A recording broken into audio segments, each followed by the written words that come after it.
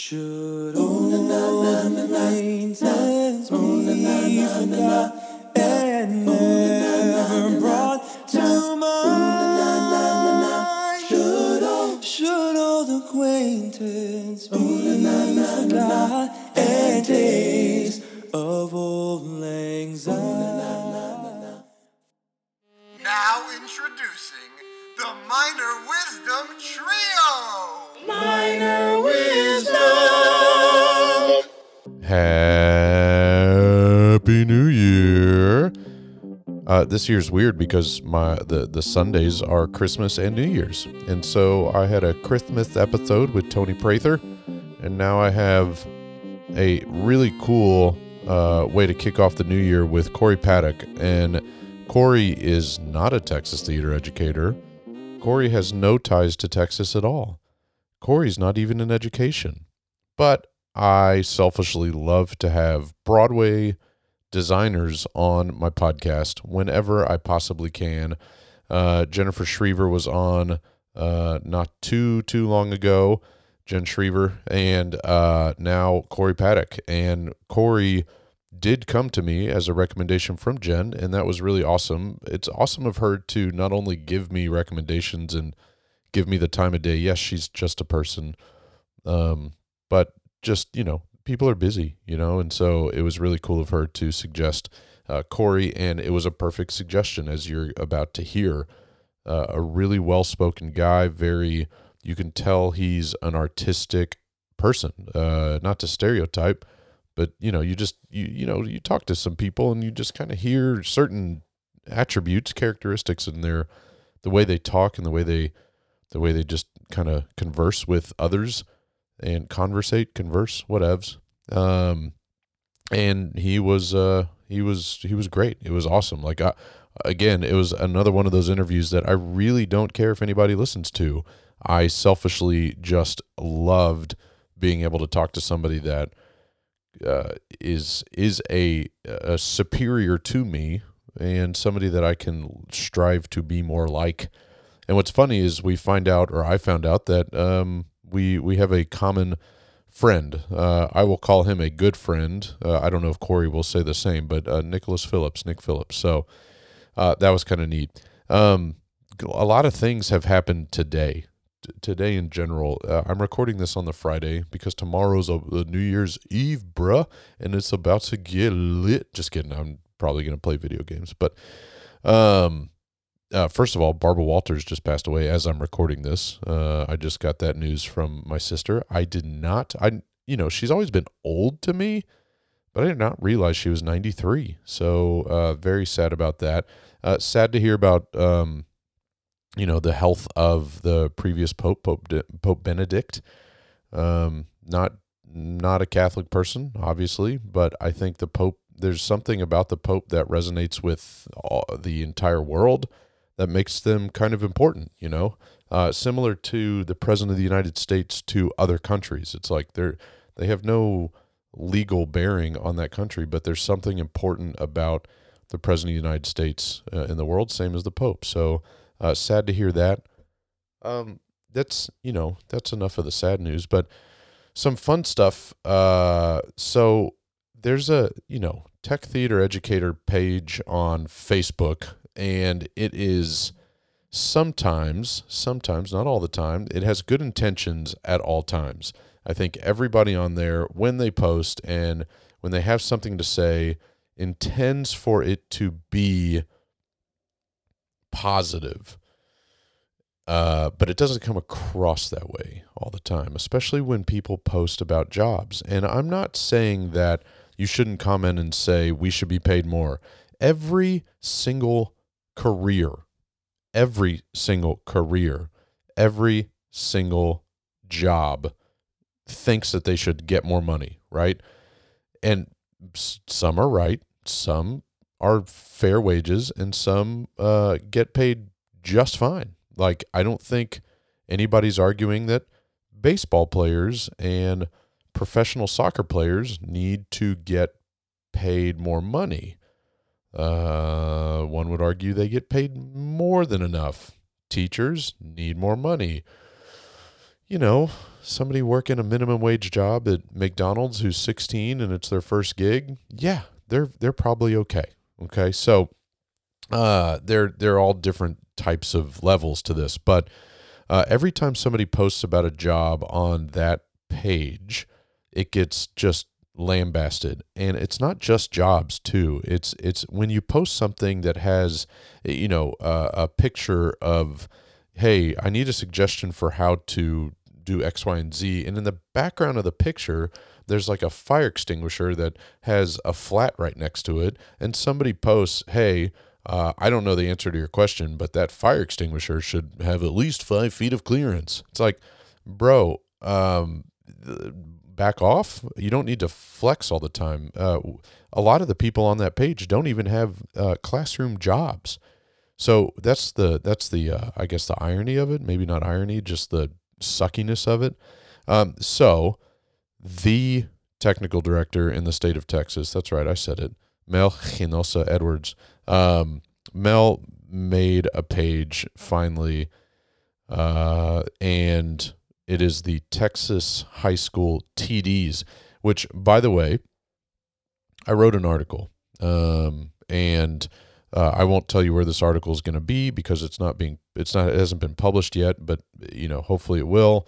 I was asked to write an article for an online magazine, and I wrote it, and I titled it "Where Have All the TDs Gone?" Right, to play off of the "Where Have All the Cowboys Gone?" And I asked my wife, to proofread it, because I proofread things all the time, as some people know, and I let them know that they have problems in it. So I asked my wife to read it. My wife to read it, and she said, "What is this title?" And I said, "What's wrong with it? It's just like, where have all the Cowboys gone? Where have all the TDs gone?" She goes, "But Blake, say it like, say the title." And I said, "Where have all the TDs gone?" And then it hit me, and I realized probably shouldn't title it "Where Have All the TDs Gone?" So anyway, I digress. But this is Texas High School TDs. T as in Tom, D as in Delta, and there are already quite a few people on it, maybe because I put them there, but I highly recommend that you join it, and we're just going to, like, if you have a question, ask, don't be afraid, and we're not going to ridicule. We know that you may be in a situation where when you took the picture or you asked the question, you weren't in the most ideal situation. 9 out of 10 times, we're actually in a situation that we're trying to get the answer right when we ask it. It's a time situation, so we will be empathetic, unlike other pages. Sorry, no offense to the admins that run that other page. I like them. I'm friends with some of them. But that page can just be a lot, and the people on there think that they're helping a lot, and they are, but it's sandwiched in between comments that are just hurtful sometimes to educators that don't need to be told that at that particular moment that they took that picture, that fire extinguisher is out of code. Okay, so there's that. The other thing is that T-Tech is less than 2 weeks away now, and the big news is that Concord Theatricals and Dramatic Publishing, DPC, they will be at T-Tech now, and they will be there answering questions that you might have regarding your UIL1 play. This is not a ploy to get you there, although it hopefully will, for lots of other reasons. But they've actually offered up their services because they knew that there would be a lot of educators in one place for a few days, and that they could do some customer service, right, and help people out with a very stressful time with UIL One Act Play, because apparently it is stressful, and it's more stressful right now. So they will be there. I'm going to be there too. I'm going to actually be there with a light board and just sitting. And if you need some assistance on an Ion or an ETC element, which is pretty much the same syntax, same buttons, similar buttons at least, come talk to me, and I'll have some lights. I'll just be playing around. But yeah, come to T-Tech. It's in Rockwall, January 12th to the 14th. It's a great deal. Lots of really awesome not only educators will be there just cavorting. Is that the right word? Maybe not, but anyway, I don't care. I don't teach English. But there will be lots of really cool things happening. I promise. If they're not, you can come find me and we can chit chat about what you want to see there. Okay. I think that might be it. I think that's it. Happy New Year, everyone. Thanks to Straight No Chaser for lending their tunes for All Lang Syne. I think that's how you pronounce it. And make sure you buy a t-shirt. It's a great New Year gift. Friend me on Facebook. Join the Texas High School TDs. Yeah, friend me again. I'll see you at T-Tech. Enjoy this week with Corey Paddock. It is, again, a phenomenal chat. One of my favorites of all time. Enjoy. My theater bug bit me probably because when I was a kid, my mom liked going to the theater. And so she would take me to see the theater. I think often as parents do, you take your kid to see some little children's theater, children's play, expose them to things. And I really enjoyed it. So, it started out children's theater, those kinds of things. And that blossomed into seeing more professional theater. And very quickly, I was like, oh, I want to do this. So probably when I was maybe like, 6, 7, 8, or those ages, I started doing onstage stuff. And I did all the classes, the acting classes, the dance classes, the singing lessons, and did all that. And then started performing and thought that's what it was going to be. I thought I wanted to be a performer and was a performer pretty much all the way through high school. And it wasn't until towards the end of high school that I started second guessing that and thinking, you know what, I'm not sure actually if being a performer is right for me, but I really am into lighting. And I started paying more and more attention to it. And then ultimately decided that that's what I wanted to study, even though I had very, very little experience doing it before college. I felt like I had a knack, and the little that I had done, I'd really enjoyed. And so I knew that's what I wanted to do. So college was really the first time that I kind of pivoted towards lighting. And then it's been that ever since. Where did you grow up? I grew up in Pittsburgh. Okay. Very easy childhood. I was an only child. We lived in the same house my whole life. And my parents were very supportive still to this day. It helped being an only child because I could sort of have any whim of mine sort of entertained. And grew up in Pittsburgh and then studied at Syracuse University and then moved to New York. And I've been here ever since. So when you were, because, being from Texas, I just had this conversation a couple days ago with somebody about how you drive 5 hours and you're still in Texas, right? So the Pittsburgh life, that's not necessarily true. I mean, I know Pennsylvania is long, not tall.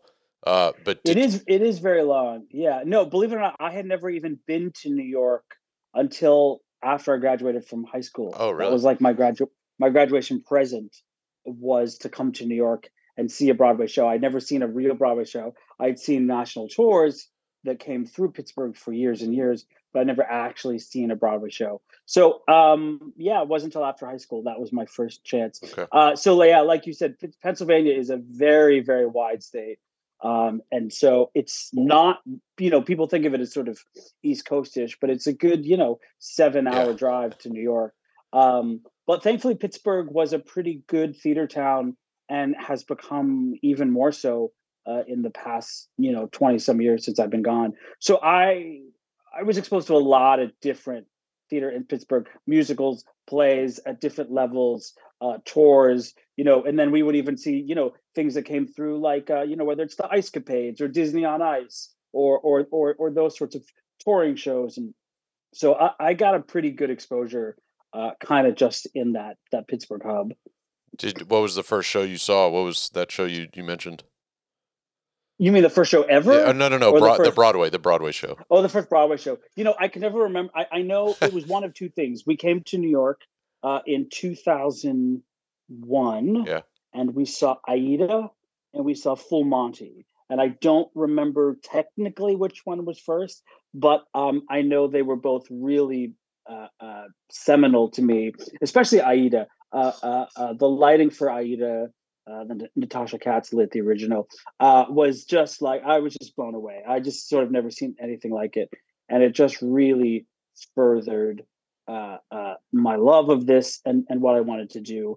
And Fulmani was another really fun show. It looked great. It was lit by Hal Binkley, who years later would become a friend of mine, and became a big fan of both of their work, for years on. So those were the first two that I saw on Broadway. So this is a super open-ended question, but for you, and you sort of alluded to this about sort of at the end of your high school journey, switching over from performing to designing, really, but why lighting design? Why is it? I jokingly say to my sound designer friends, nobody in the audience knows when a lighting designer screws up, but they know when a sound designer does. So yeah, that's why I could never be a yeah. sound designer. Sound design is terrifying to me. Yeah. I wouldn't touch it with a 10-foot pole. Yeah. Why lighting? I mean, the short answer is I don't know. That's just what I gravitated to. The slightly more interesting answer is that probably before I was interested in lighting, I was interested in magic. I was a really big magic nerd as a kid, and I'm still a bit of a closeted magic nerd today. There was a period as kids go through every week wanting to be something else. There was the period of wanting to be a magician. Thank God I grew out of that. But the impetus has never gone away. I think that I think people don't really understand light. I think clothing people can get. They wear clothes every day. I think scenery, we sort of get. It's a piece of wood, it's a flat, it's a thing, it's a curtain. And I think sound people get more and more. We know what a piece of music is as we've become more exposed to technology on a consumer level. I think I can't tell you the number of smaller shows I did early in my career where the directors made all the sound cues or picked the music. It's a thing that a lot of people feel like, oh, I can do that. I'm not saying that's true, and certainly not at the highest level. But I think lighting is a thing that people find mystifying. And I've not met a lot of directors or costume designers or other people that go like, oh yeah, I think I could figure out lighting. It's magic to people. The fact that you can take an empty room and put all of these weird metal objects that put out light in different kinds of forms and different colors, and that when you know how to do that it creates something magical on stage. And there's so many ways to create magic with light on stage, whether it's people appearing or disappearing through the use of color, taking something that's flat and making it appear dimensional, making someone appear behind a scrim, which to this day is a thing that still gives me chills when it works correctly. I just think that there's such a huge crossover between what I enjoyed in the magic world and then what I enjoy as a light designer, and being able to create those moments for an audience that feel magical, that in one moment the stage can be one thing, and in an instant later it can be completely transformed into something else. That's really magical to me. And so I think that's sort of, subconsciously kind of what probably led me to this. And to this day, I still feel like when I'm creating and when I'm, making moments on stage or transitions or figure out how to get from one thing to another, it's always like, what is the most magical way to do this for an audience? So I think that's probably the reason. So I when I was a younger designer, I worked at a theater that had no idea that I didn't know what I was talking about, but because they didn't know, I was able to really experiment a lot with shows and stuff and get to know how a Fresnel works and how a PAR and Alico and all these different tools, right? This is back when you actually no LEDs and things like that. You had to know how much power you were plugging into a plug. Right. Do you have a theater that you kind of credit with letting you grow, letting you kind of experiment a little bit? And I know the experimentation still continues. Like, I think as lighting designers, that's kind of the fun a little bit, is you can experiment to an extent, and then you can correct it almost instantly, or find Yeah. ways to correct it. But do you have somebody that you can kind of credit that with? I mean, I would say two things. I would say obviously college was the Yeah. bulk of that, because it was really my first time doing lighting for real. So, and I always say this to students, like, you're never going to have this much like free reign to experiment after you graduate. A lot of colleges, they have like multiple theaters and different kinds of lighting equipment and consoles, and you can sign out a room, and you and your friends can put on a show, and for the most part it doesn't cost you anything because it's owned by your school. So I did a lot of that in school, of just like playing and experimenting, and then but I would say the other places. So I mentioned that I was a performer. I did a lot of my performing with a company called Pittsburgh Musical Theater, which went through a couple names when I was a kid, but that's what it's been now for the past 25 years. And so I had been a performer with them for years, and as I started transitioning to lighting, they essentially let me start doing that on their shows. I assisted some of their lighting designers for a couple years. And then I started lighting my own. And before I moved to New York, and even a little bit after I'd come here, I would still light stuff for them, and eventually was lighting shows in the venues that I had worked at as a performer. And so, and that was a company run by a guy named Ken Gargaro, who's a big name in Pittsburgh theater, if anyone is from Pittsburgh.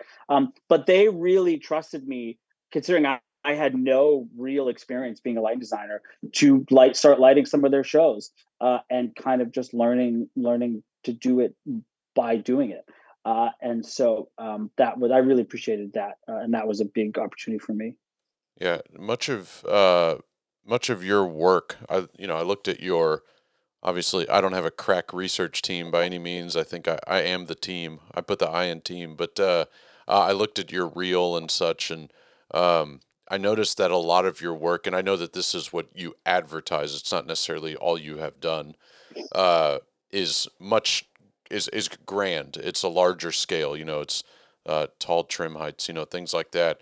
Do you now find it a challenge to kind of go into a space that has multiple restrictions to kind of, I don't know if it's pare down or if it's kind of work down to the size of the space? And that question could be completely moot, being that, again, like I said, those are the shows you have put into your own reel as an Yeah, I mean, advertisement. I would say it's less about size. Yeah, I mean, I still work in theaters of all sizes. yeah, I would say it's more about like resources. Um, I did. You're right. Most of what I do is certainly on the larger side. I do primarily musicals, which by their nature are usually larger than a play. Um, so it can be weird to go do a show with like no moving lights, or only a couple, or few lights that sort of LED or change color. That part can be a challenge, and I know some people kind of enjoy that back to basics. For me, I'm not gonna lie, it feels sometimes a little bit tedious, because it's like, this technology exists. I don't, as like an academic experiment, I don't need to sort of do it the old fashioned way where there's like scrollers or no LED. Like, the technology exists. It makes everybody's lives easier and ultimately cheaper, usually, because there's less power, or there's less work calls, or there's less lamps, or less gel, or whatever, less lights to hang, the focus is shorter. So when I have less resources, it can be a little tedious. It sometimes makes tech go a lot faster because there's less things to play with. So I mean, I would say that's one of the challenge. The other challenge is simply like doing a play, which is, I don't do a lot of straight plays. And it's a little bit of a self-fulfilling prophecy, because the longer I do more musicals, the less I get called to do right. plays, because I get more and more known as someone who does musicals, which I'm generally fine with. I like doing musicals more than plays. I love music. It's one of the reasons that I do this is because I love the musical aspect to it. But when I do a play, it can be hard to kind of flex different muscles. And I'm the first one to say that, like, I'm not the guy to call to do like a realistic one set play. I could sort of fumble my way through it, and I think it would probably be fine. But there are a lot of people that do that a lot better than I do, and I'm okay with that because I probably like musicals better than they do. So I like that we all sort of find our paths, and so. But it can be a funny experience when I am, the bulk of my work is just sort of like adjusting front light levels as people move around a living room. It's certainly not it's not where I excel. But also like you said, I'm not a person who thinks that lighting should disappear. I think, again, if you're doing a certain kind of theater, if you're doing a certain kind of play, the lighting should disappear. And it should feel naturalistic, and you shouldn't be aware of the lighting. Again, that's not my strength. I could name 10 designers who do that much better than I do. My strength is in doing, sort of big flashy stuff, or, big, large gestures, lots of color. Like you said, big, tall sets, big, huge stages, outdoor stuff, arena things. I've been doing more of that kind of thing over the past couple of years. And it's hard to have the lighting not be noticed in those instances because you have to do such large gestures to have any sort of impact. Right. So when I am working at a really kind of small thing, it's hard. But I do often fight against those instincts. We were talking about Jen Shriver, who's been on your podcast, who's one of my best friends, and I have a running joke. And sometimes we often will use some of the same assistants and programmers, and so I have a running joke, which is like, what would Jen do? Because Jen is a brilliant sort of minimalist designer, and she will use as few lights as possible to light a scene. And she will, I would say she does not light to excess. She can, but she's really good at sort of paring back and distilling a moment to just only what it needs to be. And so a lot of times if I'm like overlighting a scene or feeling like, should we have this idea?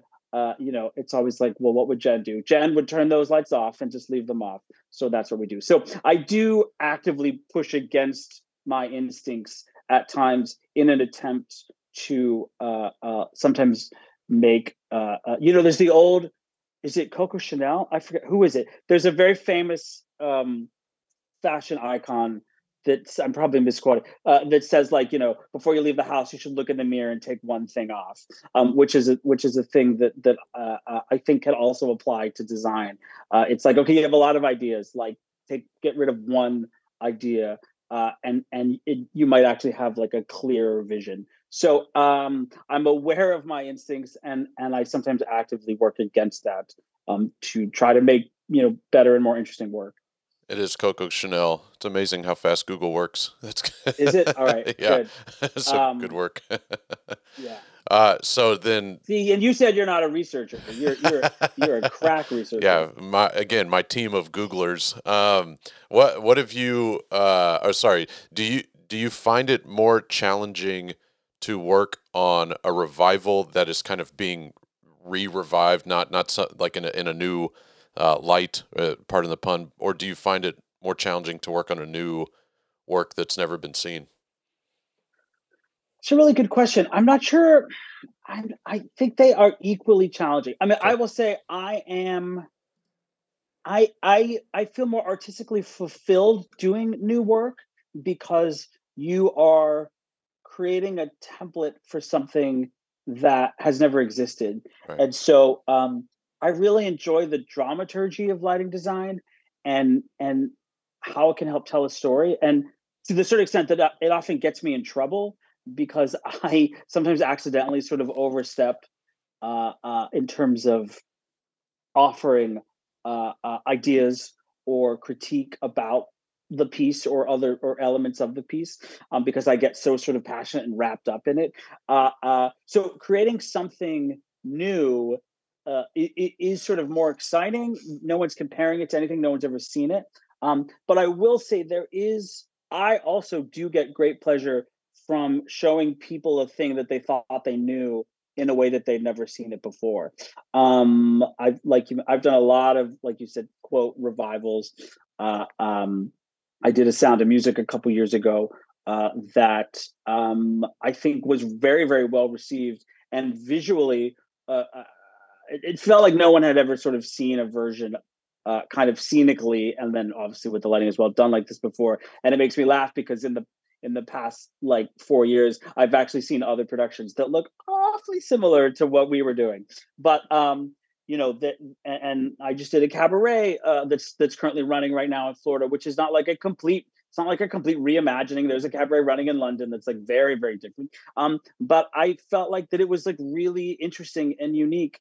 And the feedback that I've gotten was again that people had never really seen it. And I had this Guys and Dolls that I did earlier in this season, which, you know, fingers crossed we might get to see again at some point. Guys and Dolls, everyone has seen Guys and Dolls. Everyone's done it. I've been in it. I've lit it. Everyone's seen a high school production, you know. But we made a version that was like felt really fun and fresh and exciting. And so there is joy in that too, in sort of helping people rediscover shows. But there is that fear, right? I don't want to just be the guy who's only doing revivals. I want to do new work, and I really try to prioritize new work.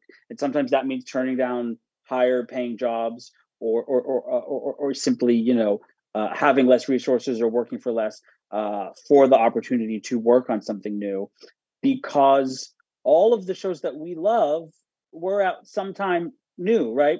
You know, there are these things that are now just in our cultural consciousness, whether it's Hamilton or Lion King or Wicked, or, you know, any of these things that will now live on forever as these kind of tentpole pieces of work.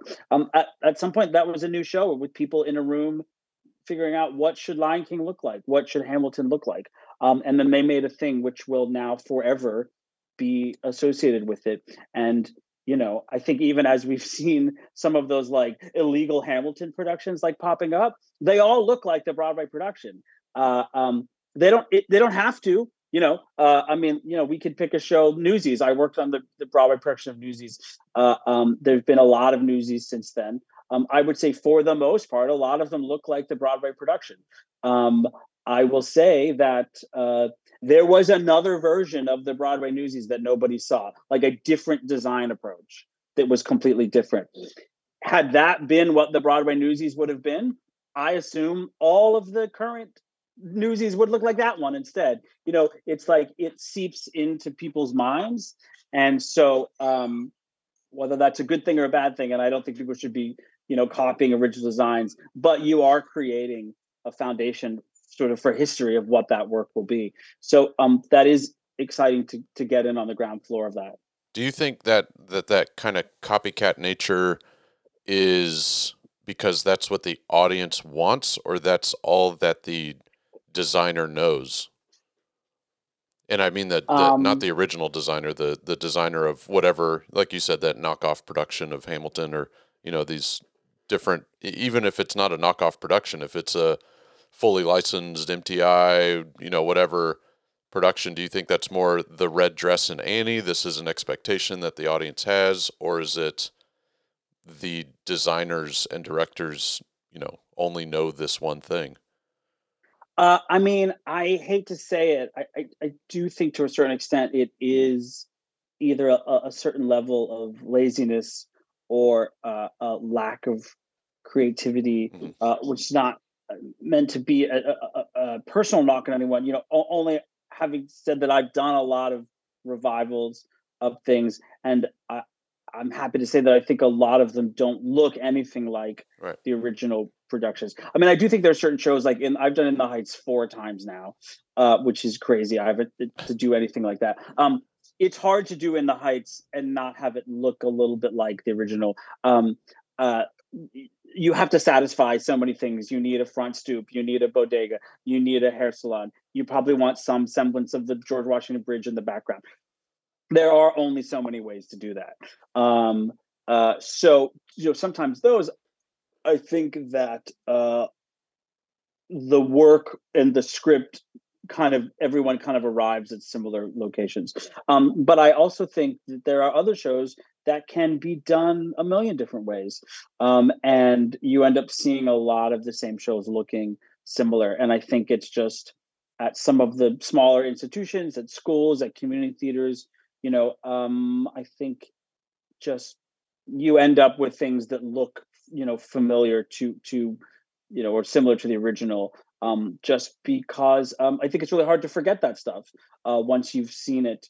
If you're someone that has, and now there's so many bootlegs on YouTube and production photos, and once you see it, it's hard to forget it all. I think that some people can. I did a Next to Normal earlier this year that looked nothing like any Next to Normal that I've ever seen. There was no scaffolding. There were no blinding light bulbs. But I think if you look at most productions of Next to Normal, there are elements that feel familiar to the original production. Ours felt sort of very different, I thought. So you can get there. You can find new ways to do it. I think it just takes a certain level of skill to really kind of start from scratch. And I just think that can be hard for some people. So I don't want you to name a show or name anything, but do you find that you take more from a show you are dissatisfied with or that you are satisfied with? Are you talking about one of my own Yeah, shows? just like when you work on a production, when you work on a show and you are done with it, and checks cleared, you just, you've been able to walk away. I'm assuming there are times when you have a feeling of I've really done it, or there are times when you're like, oh, I really shit the bed.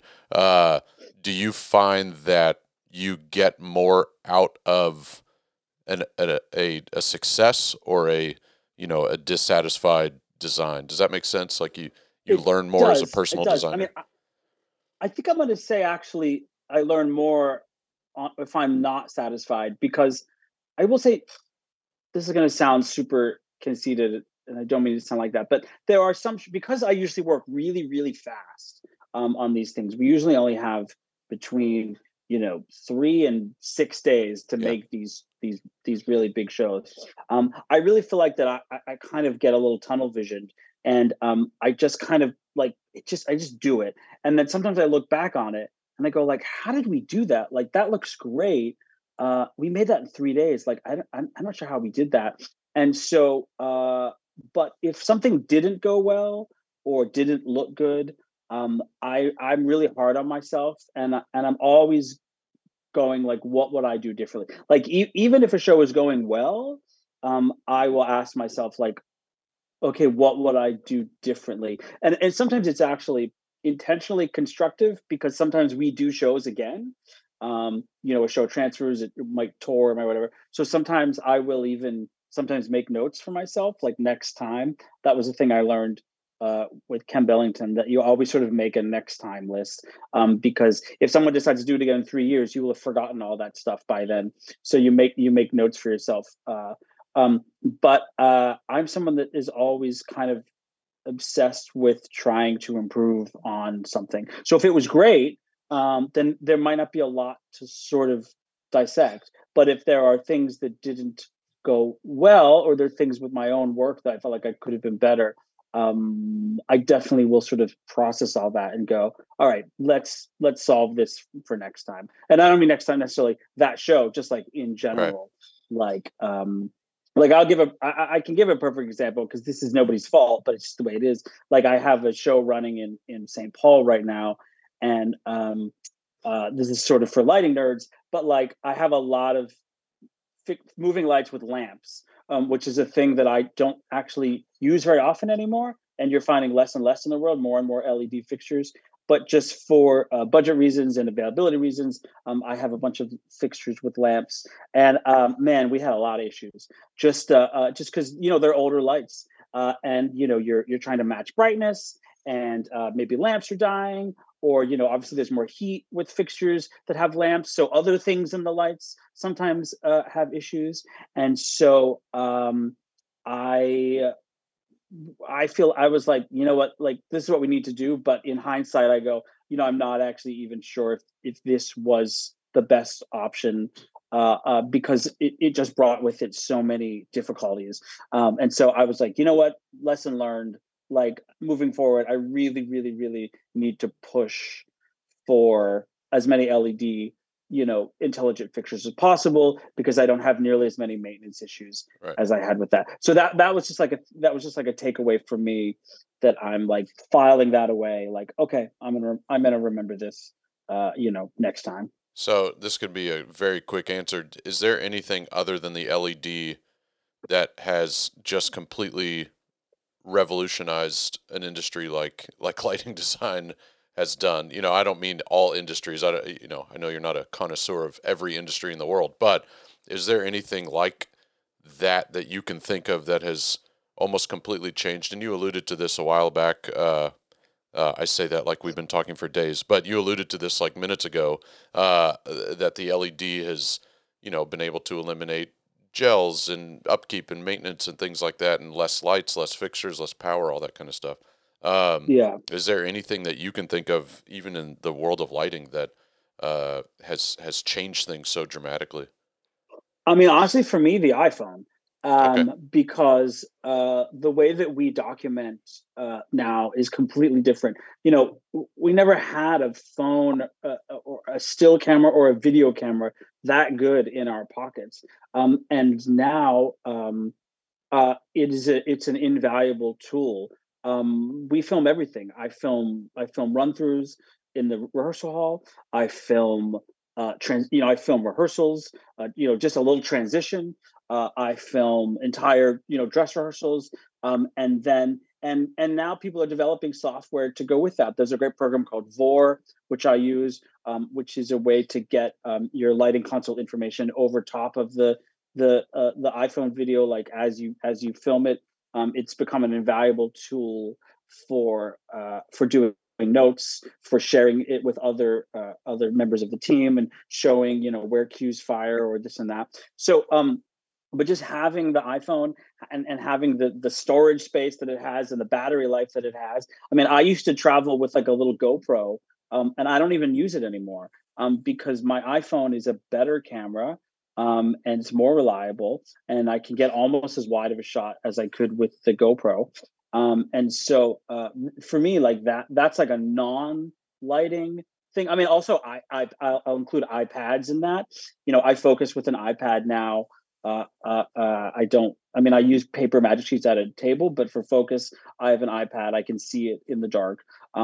There are a million other things. I always have the run through from the studio open on my iPad, so I can constantly see, where we are. And obviously there's a million lighting apps for things. I take notes during a preview on my iPad, so I don't have to be able to, like, you didn't used to be able to see what I was writing. I can make my iPad really dark.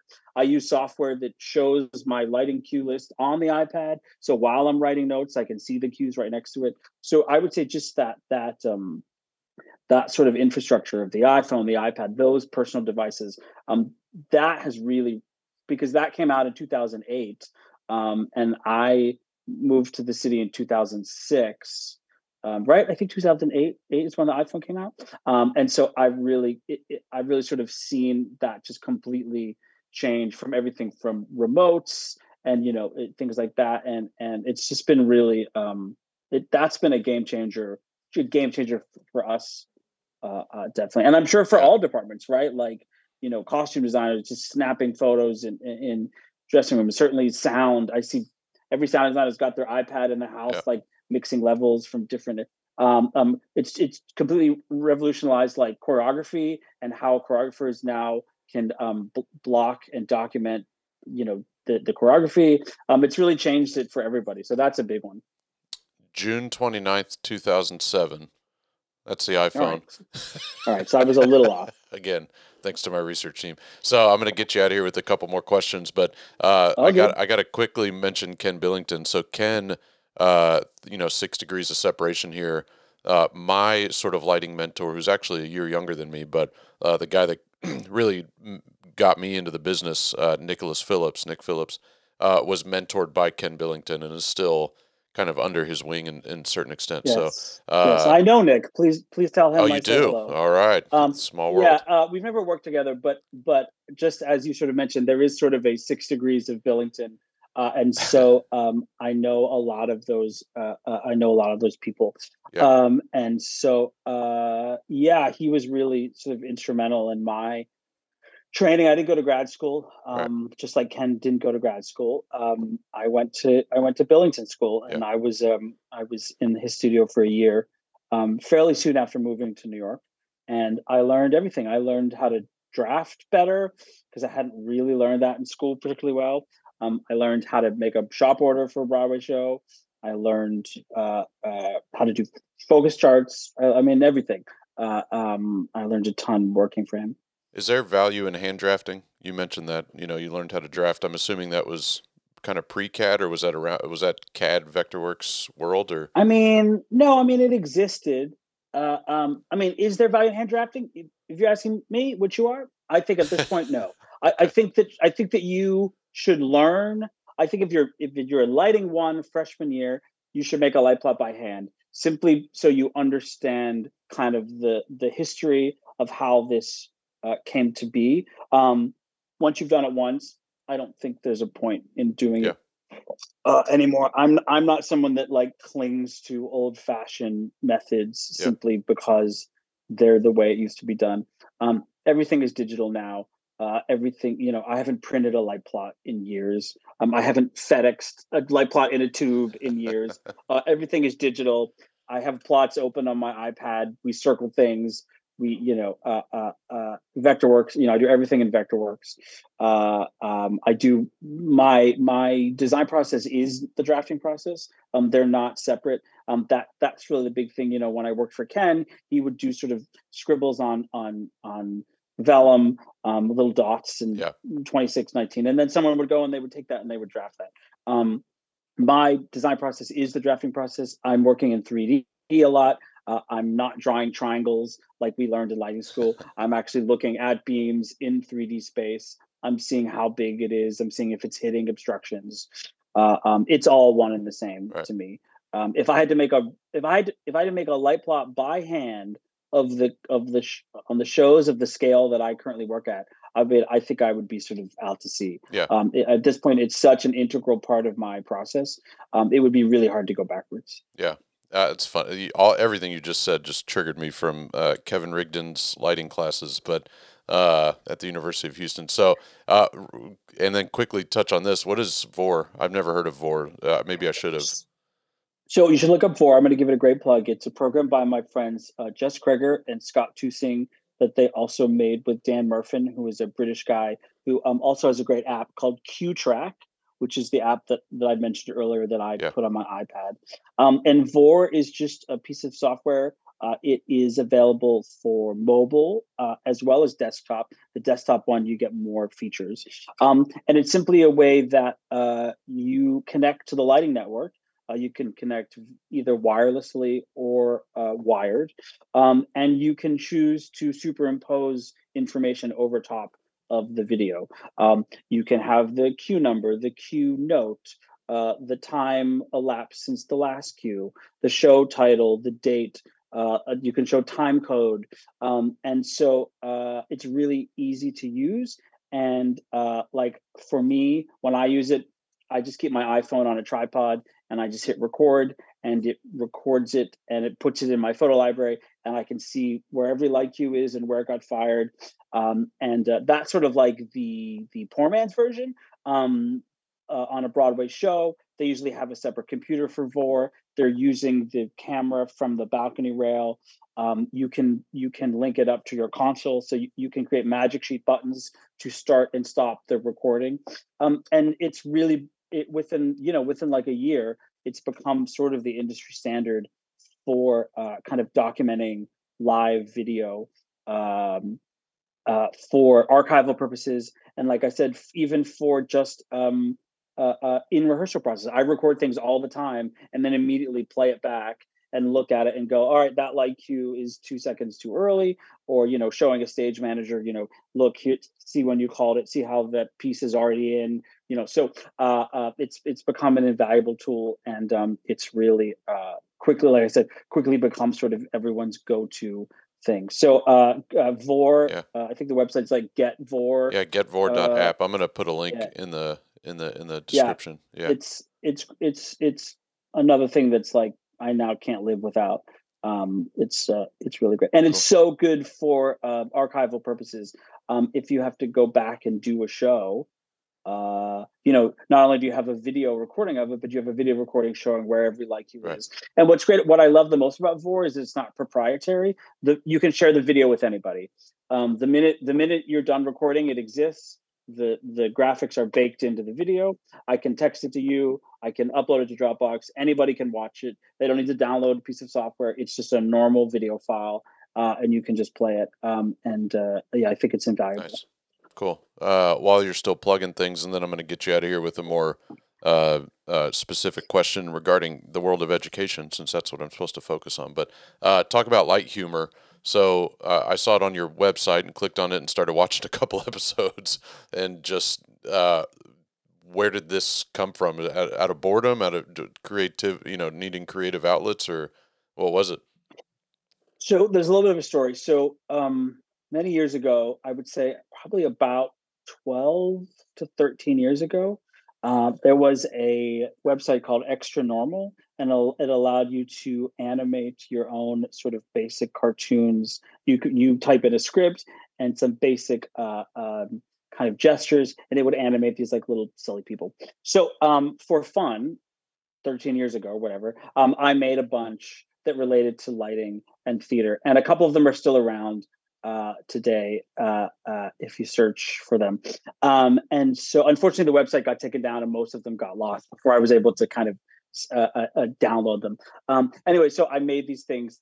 They were just for fun and for friends, and they kind of caught wind and I suppose went viral before going viral was even a thing. And so that was sort of a thing, and that was that. And that was just, I have a lot of like, I go on these little tangents. I have a podcast. I have like, I get like into like little projects, and then I do them for a little while and get really obsessed, and then I sort of move on to something else. And so then over the pandemic, 4Wall had decided that they wanted to they had been experimenting with doing these sort of like little animated shorts, and they wanted to kind of expand that idea.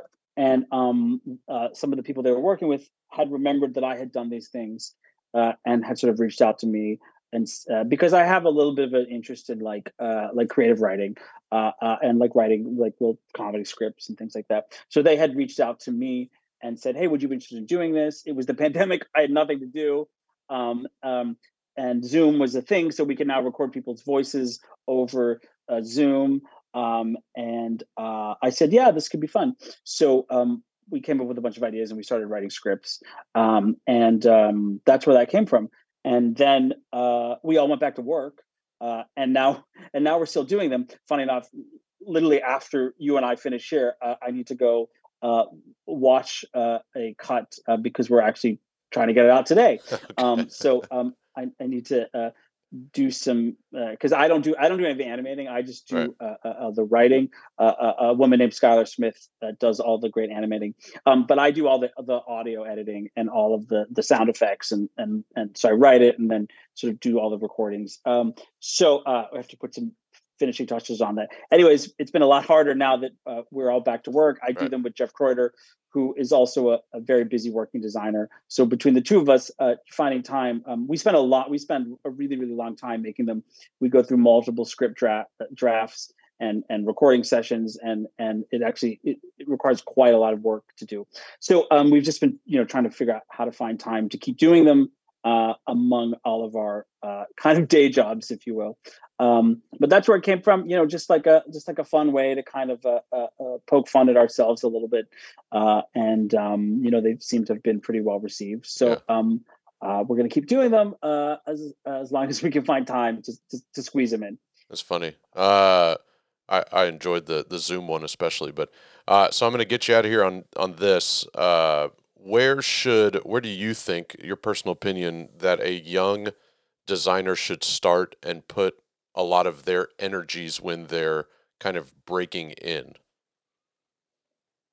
Like where do you mean, like pre-college, post-college, like Well, what part? that's the answer is yes. Like, should they be looking for a great college? Should they be looking for a great college education? Should they be looking beyond college? Should they go to college but also not put all their eggs in that basket and make sure that the college program is the best in the world? Should they and be looking for post college Yeah, I experience, mean, that kind of stuff?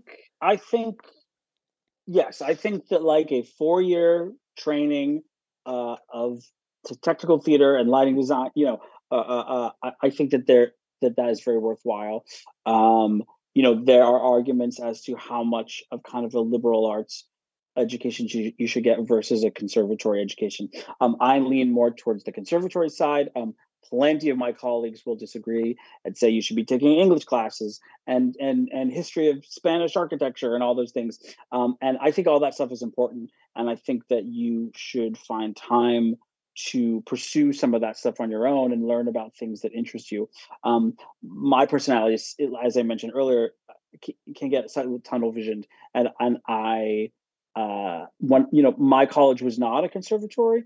We did take other classes, but I sort of hacked it into a conservatory for myself and did as many shows as possible and took as many classes in the theater department as possible and tried to turn it into something that was like felt like a really intense 4 years. And even having said all that, I felt like that there are huge swaths of things that I didn't learn. And so I felt like I had a lot of catching up to do when I got out. So, but it is important also for that other stuff, right? You need the script analysis. You need, sometimes they'll have like designers take an acting class, which I actually think is really smart.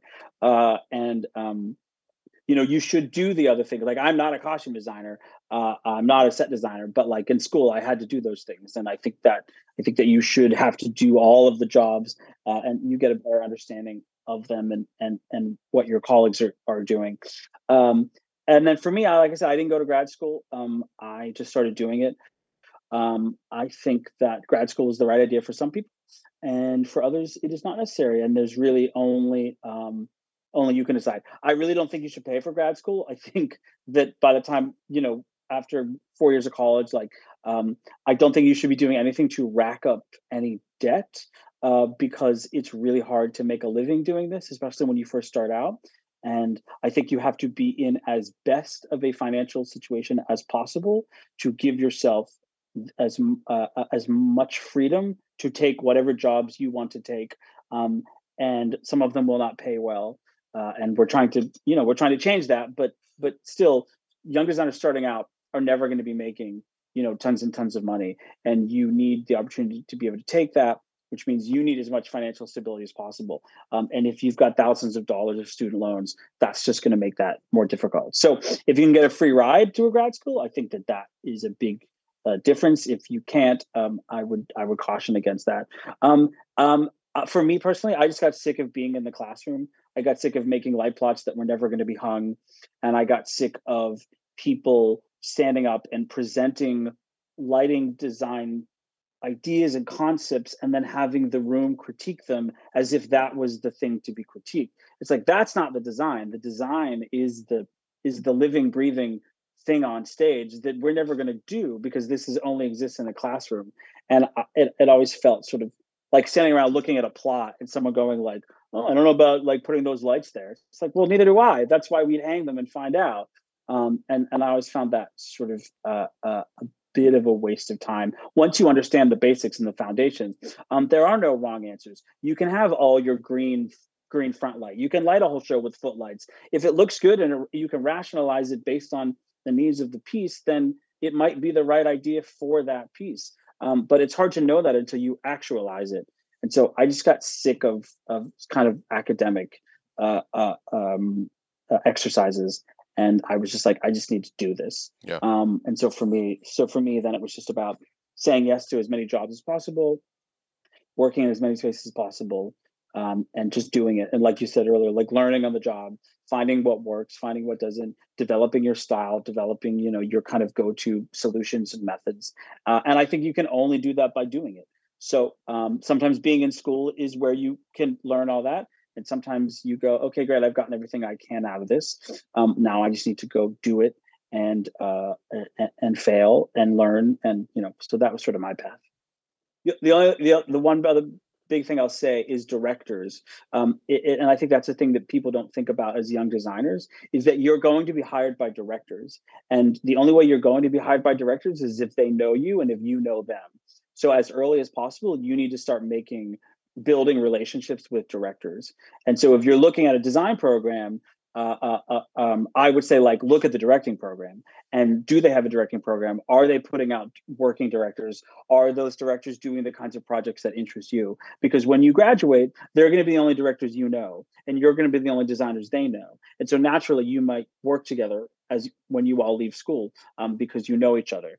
And so if you don't have directors that that you're already starting kind of like from behind the eight ball, because now you've got to meet directors, because they're the ones who assemble the teams. Generally, the theaters do not hire designers; they don't create the teams. The directors do, and so you want to get your advantage as soon as possible. And this is something that I didn't have, and so it did take me a while to kind of develop my director relations. So that's the thing that I think people don't necessarily think about, but they should.